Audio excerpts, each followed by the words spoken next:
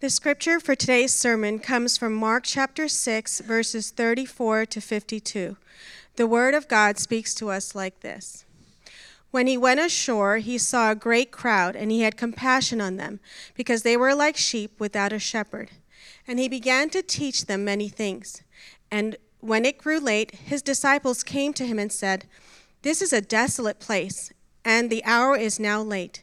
Send them away to go into the surrounding countryside and villages and buy themselves something to eat." But he answered them, "You give them something to eat." And they said to him, "Shall we go and buy 200 denarii worth of bread and give it to them to eat?" And he said to them, "How many loaves do you have? Go and see." And when they had found out, they said, 5 and 2 fish. And he commanded them all to sit down in groups on the green grass. So they sat down in groups by hundreds and by 50s. And taking the 5 loaves and the 2 fish, he looked up to heaven and said a blessing, and broke the loaves and gave them to the disciples to set before the people. And he divided the 2 fish among them all. And they all ate and were satisfied. And they took up 12 baskets full of broken pieces of the fish. And those who ate the loaves were 5,000 men. Immediately he made his disciples get into the boat and go before him to the other side, to Bethsaida, while he dismissed the crowd. And after he had taken leave of them, he went up on the mountain to pray. And when the evening came, the boat was out on the sea, and he was alone on the land. And he saw that they were making headway painfully, for the wind was against them. And about the 4th watch of the night, he came to them, walking on the sea.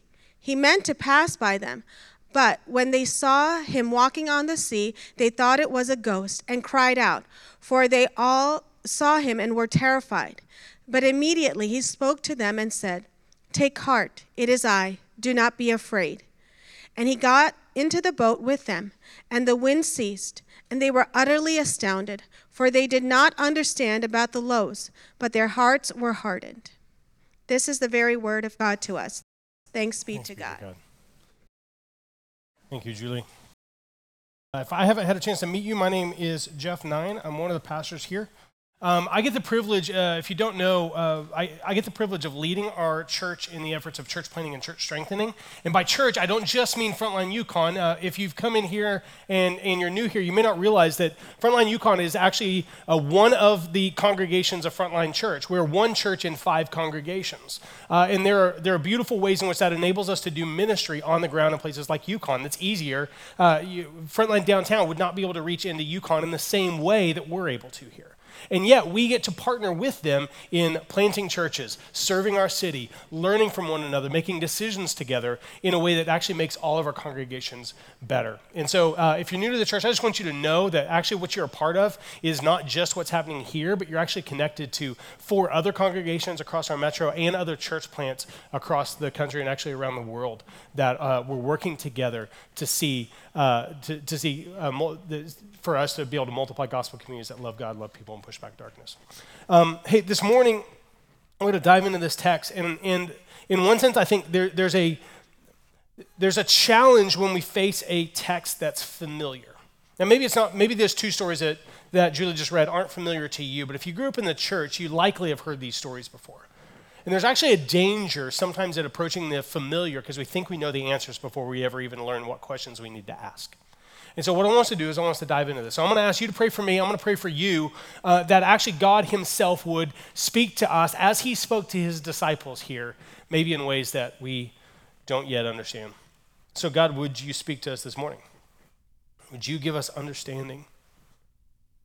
Would you help us see past the familiarity of a passage and even see past the miraculous nature of these stories specifically to see what it is you're teaching us in this. Pray in Jesus' name. Amen. If you're new here, we've been walking through the Gospel of Mark as a church over the last couple of months, and we will be for a while still to come. The Gospel of Mark tells the story of who Jesus is. These gospel accounts of Jesus they're not mere biopics. It wasn't that we have the Gospels because we didn't have 30 for 30 yet. That's not why these stories exist or these books exist. These books exist because they are helping us understand who Jesus really is. The first couple of verses of Mark 1 tell us very clearly, and it tells us where the book is going. That it's not just saying, hey, there's this guy named Jesus, he's kind of cool. But rather, there are promises that have been made in the Old Testament that have been passed on from generation to generation to generation to generation that are right now being fulfilled in your midst. That's what Mark is saying. The prophecies, that promises in the Old Testament that had been made for years previous are now being fulfilled. And what we've seen right now in Mark so far is that Jesus has come on the scene, but he hasn't come on the scene doing a CNN profile and trying to blast his name, get his name recognition out there. He's not trying to look for good Twitter followers. He steps into obscurity, and he just begins to love like God loves. He begins to serve those that are near to him. He begins to teach in ways that baffled the teachers of the day. He began to do miracles that nobody saw coming. And he often went to the people that everybody else in society said, leave them aside, ignore them. This is what he did. And we've been walking through, and you can go back to our sermon archives and look at some of the other sermons in this series, and we just see Jesus revealing who he is in ways that we probably didn't expect. There's a tendency for all of us to often miss what's right underneath our nose. The other day, one of my daughters and I were driving past a farm up here just south of Surrey Hills, and all of a sudden I was like, oh, they have bison. I didn't know they had bison. And Ken was like, yeah, Dad, they've had them for a while. I just missed it. Like I drive that road all the time, and I just missed it. I didn't see it. There was ways in which sometimes we can be so familiar that we miss details right around us. And sometimes it's not familiarity. Sometimes we miss things because life is just too busy. We're running from space to space. Sometimes we miss them because life right now feels like a fog. Depression, anxiety, concerns have so clouded our vision that we can't see things right in front of us. And sometimes we miss things due to either intense joy or intense pain. But this passage right here, not only are we prone to miss some of the key elements in this text, the disciples themselves missed it. The disciples themselves missed the whole point of these stories. You see, the story of the feeding of the 5,000 is familiar to many of us. If you grew up in Sunday school at all or grew up in church at all, you probably have, most of you are young enough that flannel graphs had already been archived and put in the dustbins of history. But for some of us, we learned about these stories from flannel boards. If you don't know what flannel boards is, don't worry about it. We've heard this story, and maybe you're not, maybe you didn't grow up in church, but you've probably, or you might have heard of this story of Jesus feeding 5,000 people. What I want to do is I want to back up and read the verses leading into this. And I want us to hone in on a detail that's easy to skip over. This is in Mark 6, starting in verse 30.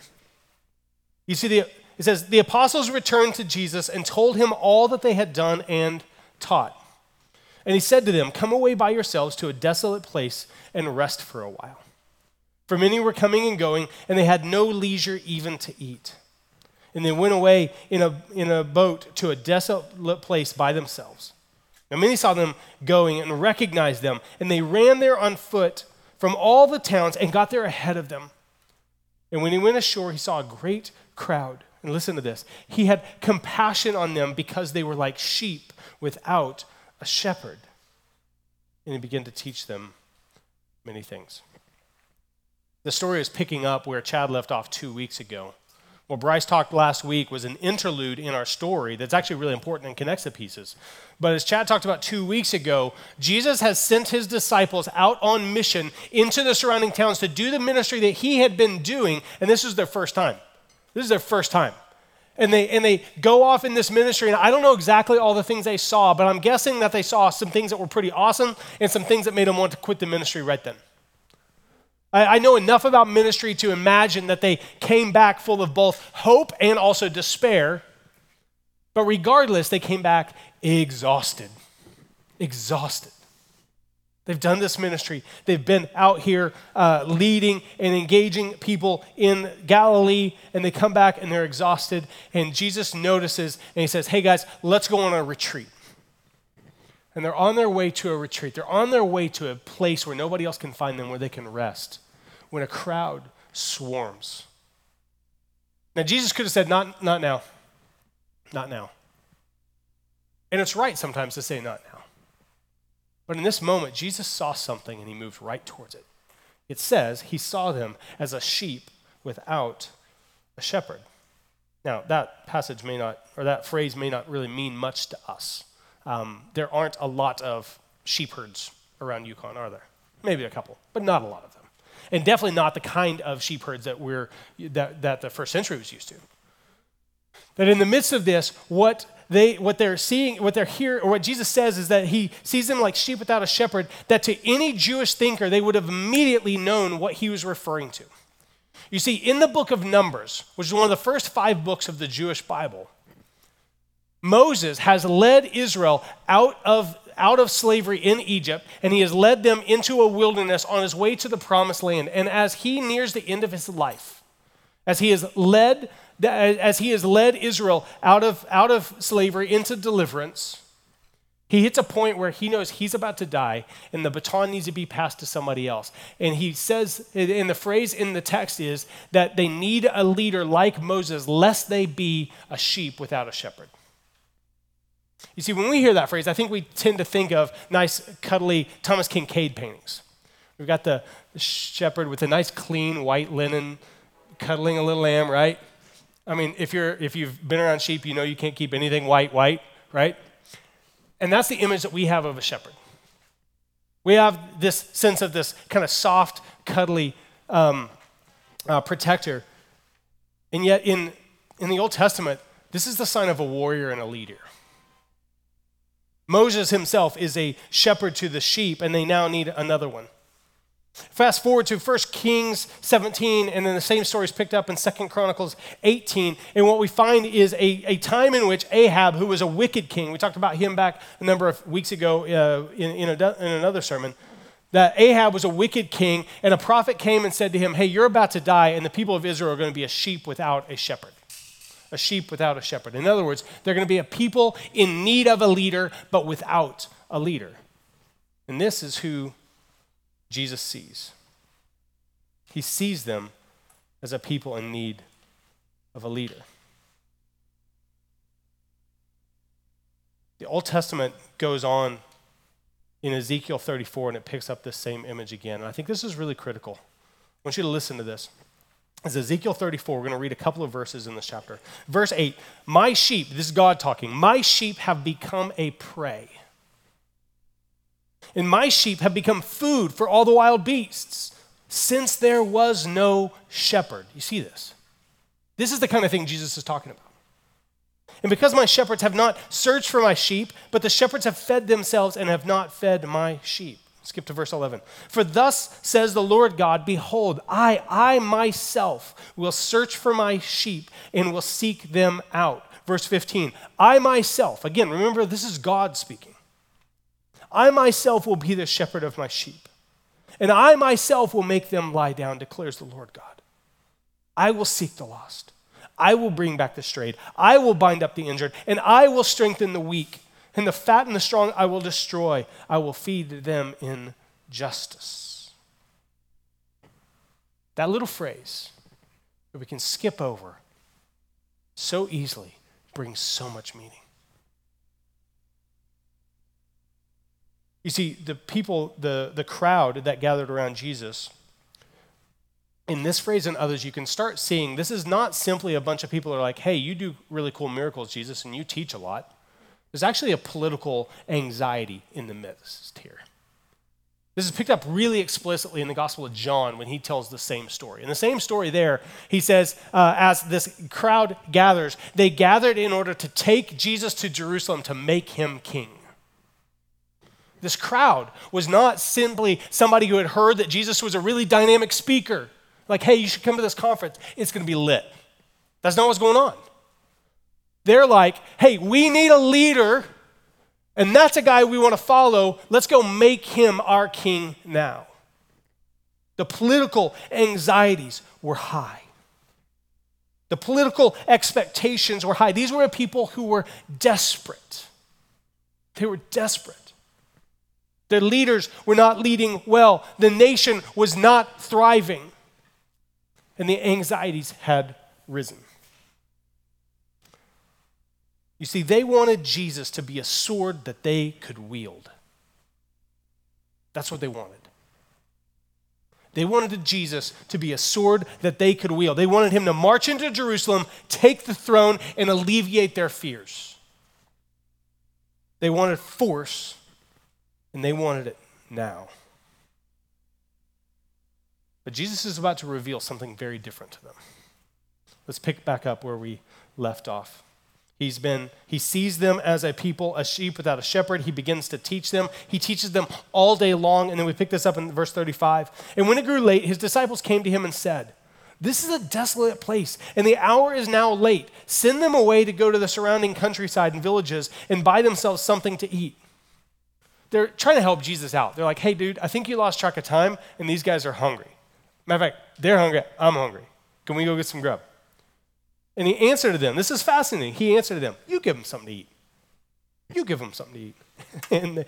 and they said to him, "Jesus, shall we go and buy 200 denarii, which is almost a year's worth of salary, 200 denarii worth of bread and give them to eat?" And he said to them, "How many loaves do you have?" See, they would have carried a little bit of food with them. So he said, go check the packs. Tell me what we got.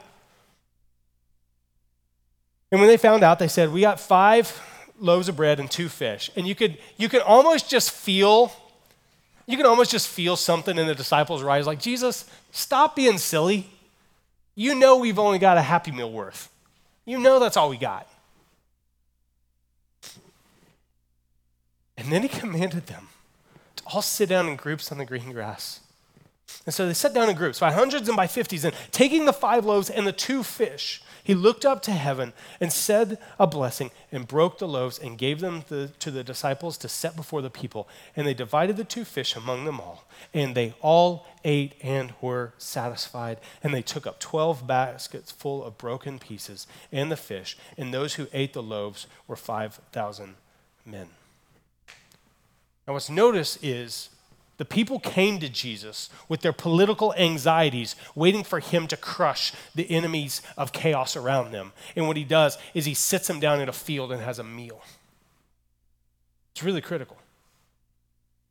But this isn't just a meal. This isn't just a miracle. This isn't just Jesus showing off. This is actually a sign pointing to something else. And this is where both the crowd and the disciples missed it. Jesus is not just showing off, he's giving them a sign that something greater is going on. He's giving them a sign of a greater deliverance that they need. Jesus is actually making an unbelievable claim here. Because in Israel's history, there was only one person who fed the people when they had no food in the desolate place. Who was it? God. When God led Israel out of Egypt through this wilderness area onto the promised land, there were times where they say, "We have nothing to eat." And Jesus feeds them with manna and feeds them with quail and gives them water out of a rock. And what Jesus does is in the middle of a desolate place with nothing to eat, he sets a banquet and we got leftovers, y'all. That's what happens. You see, Jesus is saying to them something that they missed. He's not just a miracle worker, he is God himself. He is God himself, and he is their shepherd. As God promised to be their shepherd, Exodus 34, Jesus shows up to be their shepherd. The disciples were supposed to see it, but the disciples missed it. Disciples missed it. They did not understand the meaning behind the miracle. Jesus didn't stop there. He gives them that sign and he goes on to gives them another sign. Let's keep reading Mark 6, starting in verse 45. Immediately he made the disciples get into the boat and go before him to the other side, to Bethsaida, while he dismissed the crowd. And after he had taken leave of them, he went up to the mountain to pray. And when evening came, the boat was out on the sea, and he was alone on the land. And he saw that they were making headway painfully, for the wind was against them. And about the fourth watch of the night, which was about 3 a.m., he came to them walking on the sea. He meant to pass by them. But when they saw him walking on the sea, they thought it was a ghost, and they cried out. For they all saw him and were terrified. But immediately he spoke to them and said, "Take heart, it's me. Do not be afraid." And they got into the boat with him, and the wind ceased, and they were utterly astonished. But listen to this phrase, for they did not understand about the loaves, but their hearts were hardened. You see, it was a common expectation in Israel at this time, both among the religious leaders and the teachers, and you'll see this in some ancient writings between the prophet Malachi and between Jesus arriving. You find a lot of Jewish religious leaders who are talking about the one day that Messiah would come. This Messiah of God would be a deliverer for the people, much like Moses, but an even greater deliverer would come, and he would lead Israel on an even greater exodus. This was prevailing thought, both through the Old Testament prophets, this Exodus idea is brought up, and in the common culture at the time. This expectation was one day God is going to send a deliverer that's going to lead us on a new Exodus, a better Exodus, a bigger Exodus. That's what they are expecting. And if you go back to the book of Exodus, this whole time, this Exodus of Israel is marked by at least three things. It's marked by the voice and the presence of Yahweh. It's marked by his provision of food in the wilderness. And it's marked by a strange passage through the sea on foot. Those three things mark the Exodus. And what do we see in our text this morning? We see Jesus' presence with his people as a shepherd to a sheep in need of a shepherd, teaching them and speaking to them words of life. And you see him feeding them in a desolate place when they had no food. And you see him walking on the waves. Walking on the waves. That in this way, what Jesus is showing them is that he's not simply feeding their faces. He's not just teaching nice morals. He's not just showing off in power. He is revealing who he truly is. He's given them a sign to point to him being a new deliverer, pointing to a new Exodus. That's what's going on. He's bringing them up into something bigger. They have become so focused on the anxieties around them that they can't actually look up and see what's really in front of them. They can't see what's really in front of them. In the scripture, we have these signs, these miracles, or these things that happen that point us to greater realities. And in these two stories here, there is both a sign pointing backwards and signs pointing forwards. The signs pointing backwards are showing us that as God shepherded his people through the Exodus, so he's doing it again. It points them back to look at an Exodus, a leading out of slavery into a place of freedom. It points back to leaders like Moses and David and Elijah and Elisha and the prophets who led Israel through these times. And then it looks forward. It looks backward and then it looks forward to a different kind of king and a different kind of kingdom. He looks forward. He looks forward to a different kind of meal. This gets picked up in John as well, and it gets picked up later in this book, that what Jesus is showing in this meal is that he likes to have meals with his friends. And we're going to take the Lord's Supper in a little bit, and he points to the Lord's Supper in this moment as well. And he points to a future hope in a banquet with the king. You see, the point of these passages is not what Jesus can do. Yeah, he can feed 5,000 with a happy meal. Yeah, he can walk on water. But that's not the point of this text. The point of this text is, who is he? And the disciples missed it. It says that they did not understand about the loaves. Why? Because what Jesus is saying, what the text is saying is if their hearts weren't hardened by the expectations that they had of Jesus and that they had of Messiah and that they had of their moment, they would not have missed the sign that said, I am the new deliverer leading to a new Exodus. But they did miss it. They did miss it. Jesus is declaring he is Messiah leading to a new Exodus. So what's our takeaway from this? What's our takeaway from this? It's really easy to talk about them. It's really easy to talk about how they missed something, how they shouldn't have missed something. It's really easy for us to focus on them. But my question is, what about for us in this room? What about for us in this room? What expectations do we bring when we think about Jesus? What do you think? What are expectations that you bring, that you carry around with you? If Jesus was who he said he was, he would what? If Jesus is who he says he is, he would what? Fill in the blank. See, I think too many of us begin to see Jesus as merely a miracle worker or a magician, somebody who does really cool stuff, but we hope he'll stay out of the way on other aspects of our life. Now, many of us, if we're Christ followers, if we've been walking with Jesus for a long time, many of us would never admit that. But I'm not so sure that sometimes that's not really where our hearts are at. That what I want Jesus to show off for me, but I don't want him to tell me what to do with my life. Some of us just want him as a miracle worker. Some of us want him as a prophet, but we want him as a prophet to speak to somebody else, not to me. I want Jesus to blare loud on a blog or a podcast, and I want him to declare what's true out there so that they'll recognize what's wrong and not actually allow him to speak to our own hearts. So often we want a Jesus who's merely a life coach. He's going to give us some advice and we can take it or leave it. Some of us see him as nothing more than a moralistic prude, and so we've just walked away. You see, so often and I'm not talking about we Christians generally, I'm talking about us in this room, I'm talking about you, I'm talking about me. So often we want Jesus, but we want him on our terms. I want him on my terms. I want him to fit with my expectations. A couple of us got news this morning from a good friend who's just walking through a really dark time, news that they found out about this morning, and I want God to fix it.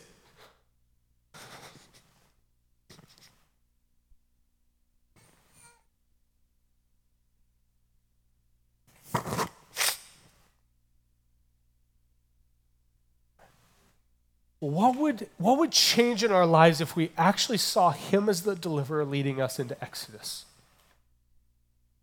What would change?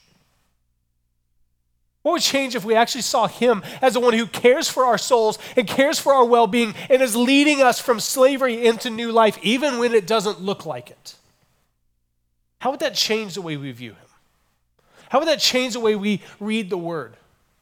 How would that change the way we pray and interact with our brothers and sisters? You see, Frontline Yukon, we are sheep with a good shepherd. Frontline Yukon, we are a people of the deliverer on our way to new Exodus. That's us.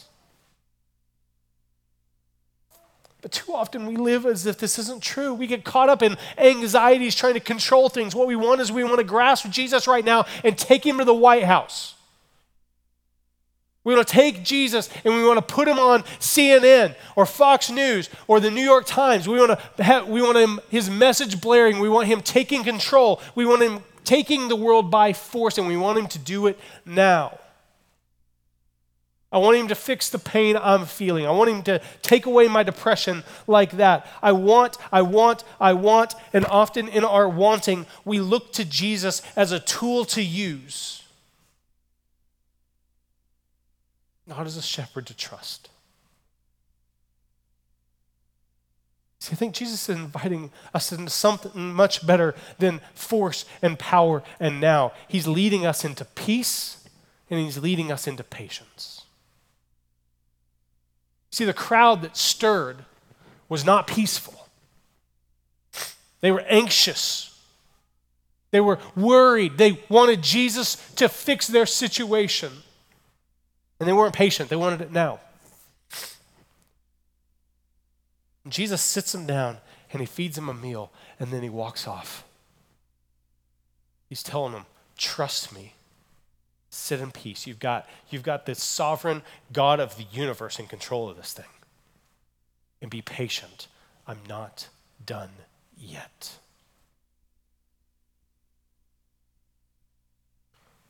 So what does Jesus do next? He continues on his ministry. Look at Mark 6, verse 53. And when they had crossed over, they came to the land of Gennesaret and moored to the shore. And when they got out of the boat, the people immediately recognized him. And they ran about the whole region and began bringing the sick people on their beds to wherever they heard he was. And whenever he came, in villages, cities, or countryside, they laid the sick in the marketplaces and implored him that they might touch even the fringe of his garment. And as many as touched it were made well. You know what Jesus did when the disciples in the crowd didn't understand who he was? He kept doing what he does. He kept doing ministry. He moved towards the people. He didn't despise them. He didn't push them away because they didn't believe enough. He still moved towards them. Even when their hearts were hard, he came near. You see, the disciples weren't simply called to be heralds of good news. They were not simply to be ones that go out and procure good news. They are to be recipients of good news. They are to actually receive. And even though they missed it, Jesus didn't stop being their king, and he didn't stop being their Messiah. And one day, their eyes would be open to see him as he was. And my prayer is that this morning, our eyes will be open to see him as he is.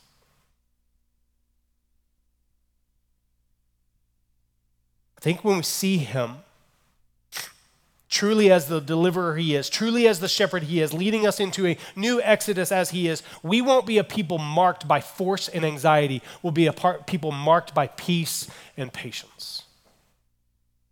Not apathy, but peace and patience. So let me ask this as we close. Where do you tend to look for other rescuers? When Jesus doesn't show up on your timeline,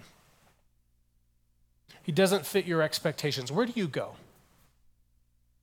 Some of you in the room would say, hey, I'm not a Jesus follower. I don't necessarily believe all this. I'm not sure what to do. I just want to ask you, where do you go when you're out of hope?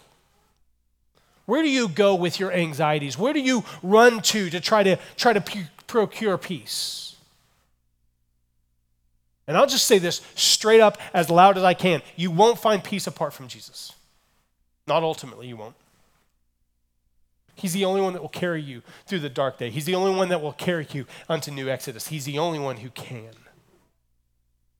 And if you're not a Christ follower, if you'd say, I have not put my faith in him, I'm just going to call you today to step towards this promise and trust him. If you've got questions, we're going to have some people at the end of the service that would love to talk with you.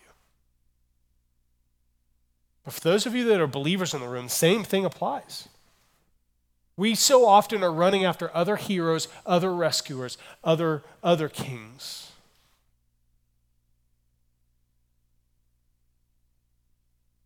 And we're not resting in the fact that he knows us. He is the one who feeds us. He is the one that leads us. And he is the one that protects us. And because that's true, we can be a people of peace, and we can be a people of patience.